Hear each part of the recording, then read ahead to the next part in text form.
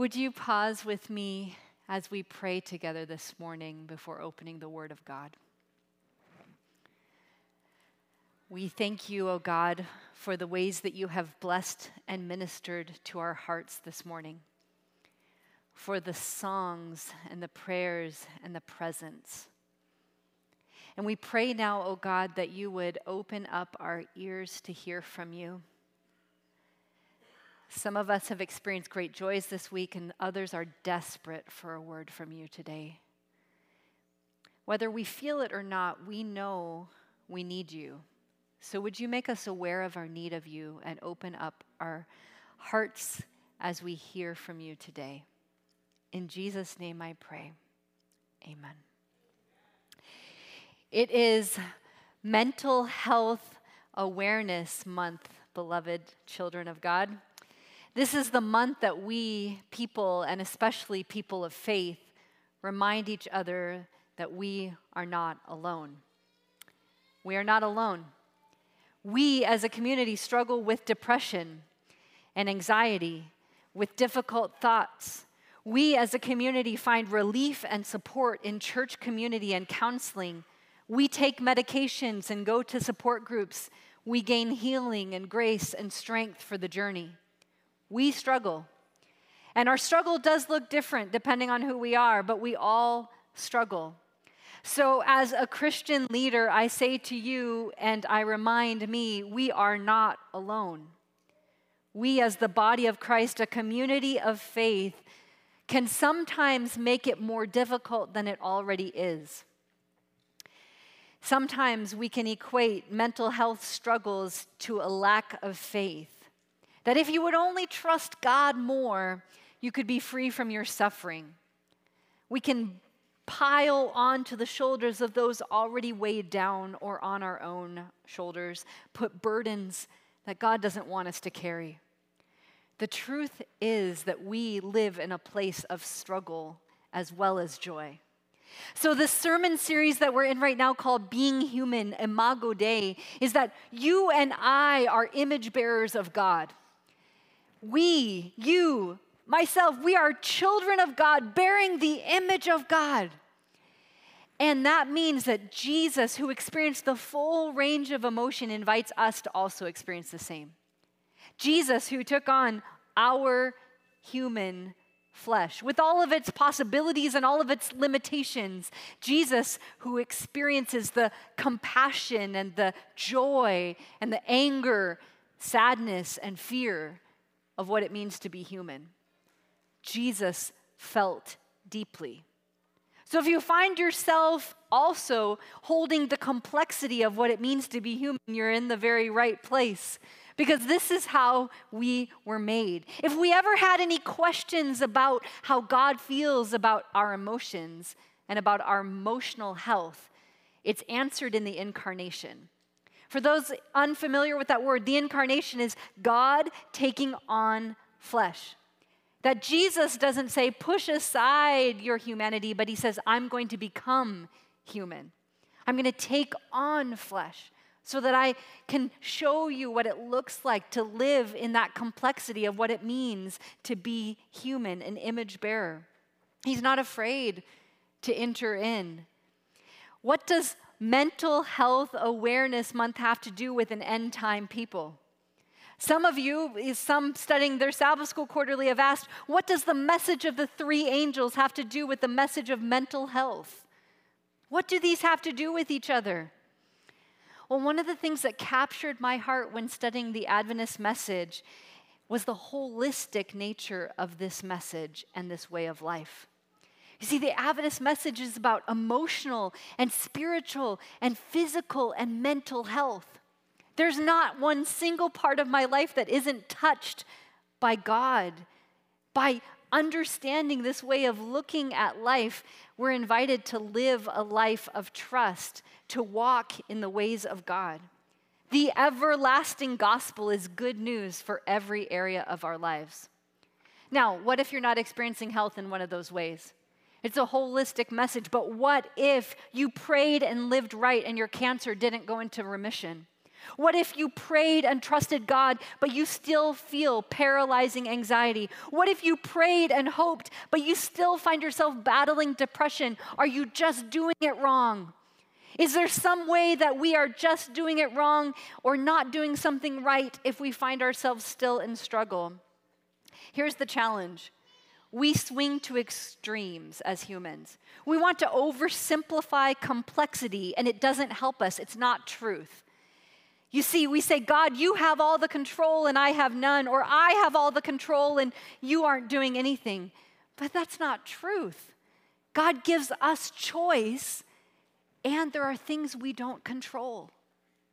And to be human is holding the complexity of both of those realities.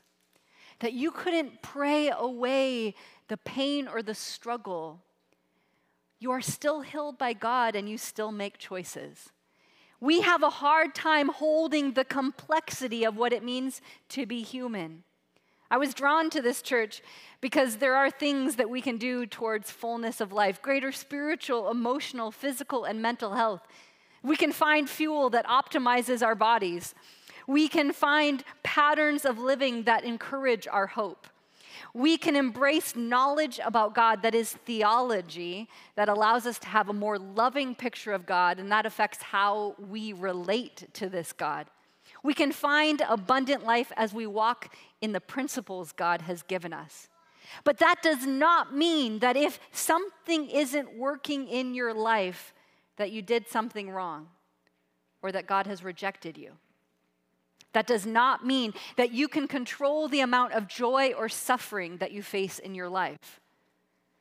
Because here we are, receiving the gift of God's abundant grace. We didn't earn the good standing that we have with God, and conversely, we can't lose the favor of God and start to experience suffering because of something we've done. The message of the great controversy is that there's a struggle between good and evil, that we have not yet reached the time when all things will be restored. There are still some principles we can live by. If you are familiar with New Start, nutrition, exercise, water, sunlight, temperance, air, rest, trust, these are beautiful things. And I will not lose holding on to those things, even as, sadly, those things have become laced with shame for so many because they were used against people to say how they weren't doing something right. It's all meant to be good news.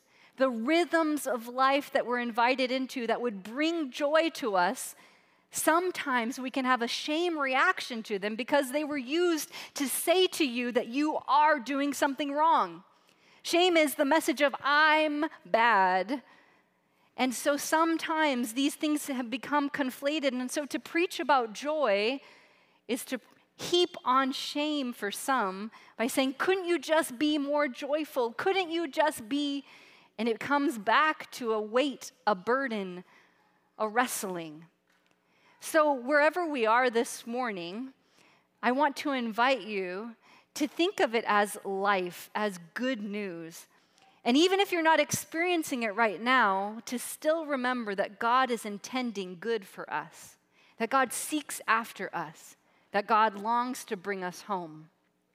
We might catch ourselves wanting to fall into a common human trap, and that is the either-or trap. We say either or when actually it's both and.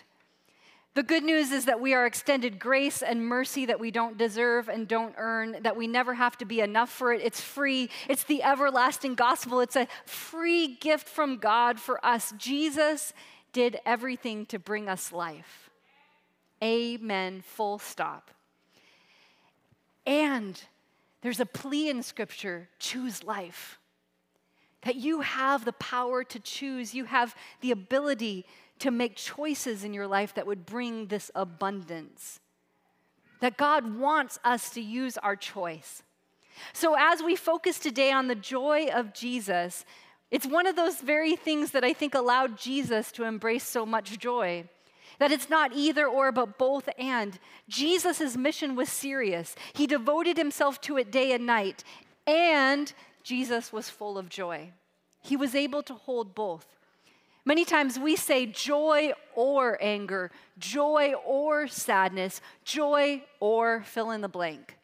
But Jesus said joy and pain, joy and anger, joy and despair. That it was right there in the midst. You heard it in Psalm 126 that Asher read so well. Those who sow in tears will reap with songs of joy. Tears and joy listed side by side. Paul understood this too. 2 Corinthians 6:10, sorrowful and yet always rejoicing. Poor, yet making many rich. Having nothing, yet possessing everything. This is one of my favorite verses because it's the complexity. We hold sorrow and yet right alongside it rejoicing. It's not an either or, but a both and. Poverty and yet making others rich. Having nothing and yet strangely somehow possessing everything. We want to oversimplify. We want to say, oh, well, I'm not feeling joyful because look at this in my life, or look at the mess or the pain over here. But it's joy right in the midst, right in that place. The abundant joy Jesus calls us to is accessible to us as we're willing to not lock the door or push away those things that we deem too negative, but rather holding all of it. Being willing to say, I am feeling exhausted, lost, lonely, despairing, and the everlasting joy of Jesus. Because he saves me right here in this place. And so we find in the scriptures this more than one emotion. John 16, verse 20, Jesus says, your grief will be turned to joy. And then you will see me again later, and no one will take away your joy. So right now, you're going to have grief and joy side by side, but later, it's going to be just joy. We do have this hope that is coming. We do have this time when we won't have to hold the complexity of it, but right now, they're alongside. John 17, 13 to 15, Jesus says, I'm coming to you now, but I say these things while I'm still in the world, so that they may have the full measure of my joy within them. I have given them your word, and the world has hated them. They are not of this world any more than I am of this world. My prayer is not that you take them out of the world, but that you protect them from the evil one. Notice, I want you to have the full measure of my joy in you. And the world hates you, and it's going to be really difficult. All in the same prayer, all side by side. Hebrews 2 says that for the joy set before him, Christ endured the cross, scorning the shame. That because of the joy, he was able to go through the suffering. He had both side by side. This is our Jesus holding the space for more than one. Can we allow ourselves to hold the space of more than one emotion, more than one thing? I think that's where we'll find the everyday, ever-present joy of Jesus. I'm so grateful for the courage of Joy Janapin, who's willing to share her story today. I'm encouraged that we get to hear from her. Family, my name is Joy Janapin, and I've been asked by Pastor Tara to share my labor and delivery story. And I wish I could be there to share with you all in person, but I'm so thankful that I can share my story this way. I do want to wish all the mothers a happy Mother's Day, to the mother figures as well, and for the mothers to be still waiting for their miracles.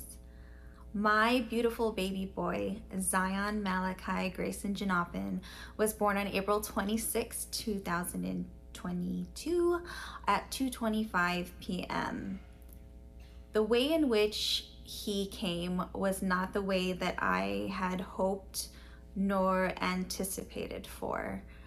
I would have to say that the labor and delivery that I had was traumatic. It wasn't something that I planned for. We hired a doula. I thought I was going to go into labor sooner. So when my OB scheduled me for an induction at 39 weeks, I had no problem with that because I was certain he would come sooner. However, all the ideals that I had were not the reality. After 36 hours of a failed induction, I developed an infection, which was after my water was broken, and there was concern for the infection to affect the baby. And so at that time, since literally every intervention to induce labor was unsuccessful and not progressing, the decision for a C-section was made. This by far was not the plan. However, I understood that this is what needed to be done. So after signing consent, I was quickly wheeled to the OR, prepped, and believe it or not, for me, the worst part of the procedure was the side effect of the spinal tap, because it made me not only shiver, but my whole body was so tense, or whatever part of my body that I could feel. And I was clenching my jaw so tightly that actually throughout the whole procedure, I was biting the insides of my cheeks uncontrollably.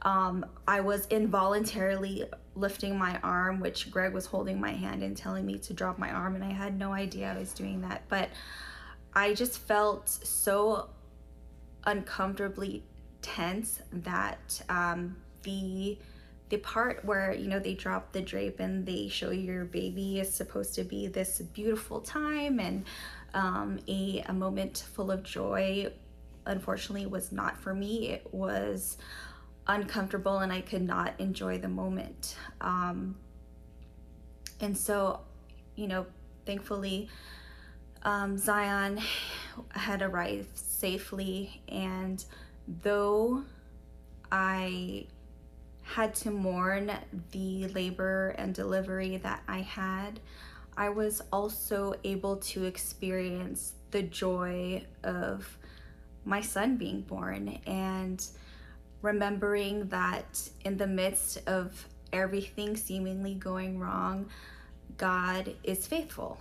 I prayed for healthy mom, healthy baby, and praise God, that's what happened. I'm okay, Zion's doing great.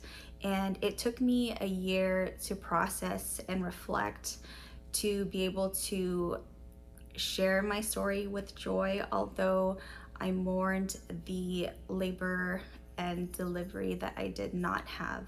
And what comes to mind is the verse in the Bible, Psalms 35, that talks about joy coming with the morning, as in the daytime, but I can't help but also associate it with mourning, mourning, which is what I experienced. And what I have learned in motherhood is that two things can be true at once, that it doesn't necessarily have to be or, but it can be both and. And what I mean by that is my labor was both hard and beautiful.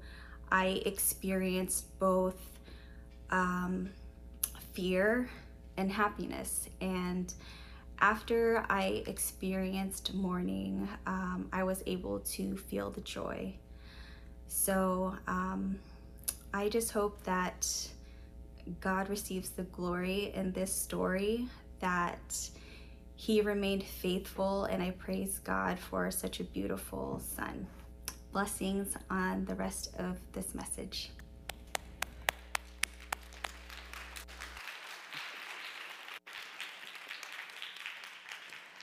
I invited Joy to share because after a year of processing, she, with courage, posted on social media the more full story.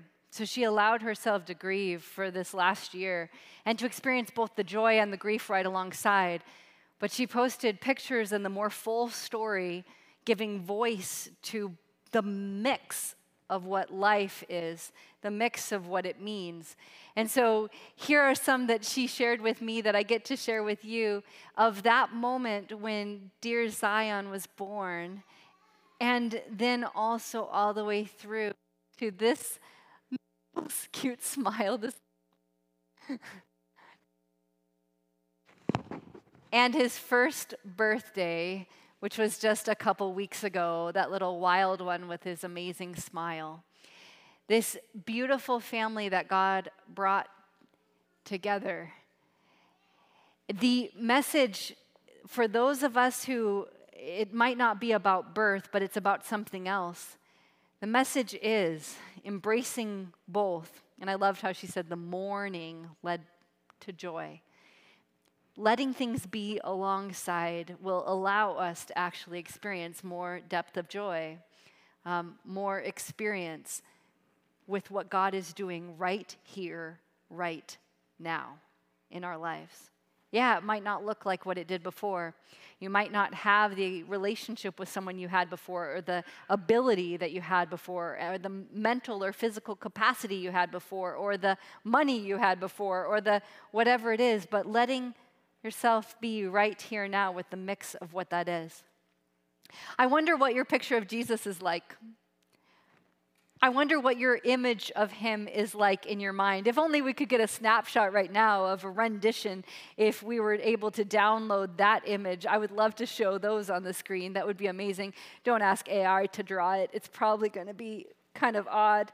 My husband's been doing that a lot, asking it to draw different things, and it's always like 6 fingers and 6 toes, and it's just random stuff. But if I could see the images of your minds right now and what Jesus looked like, what would it look like? Would Jesus have a sparkle in his eye? Would he have a huge smile on his face? Would there be a skip in his step? Is he telling a funny story, joking with one of the disciples? Because I wonder if you can picture Jesus on a serious mission of salvation, right alongside the joy of what we know he embraced. Because he said in John, I want you to have the full measure of my joy in you. So that means he must have been experiencing some seriously beautiful joy. And I wonder if we have that picture of Jesus. In Luke 10, it says, at that time, Jesus, full of joy through the Holy Spirit. So it even acknowledges in this verse that the joy that he was experiencing was an infilling of the Spirit.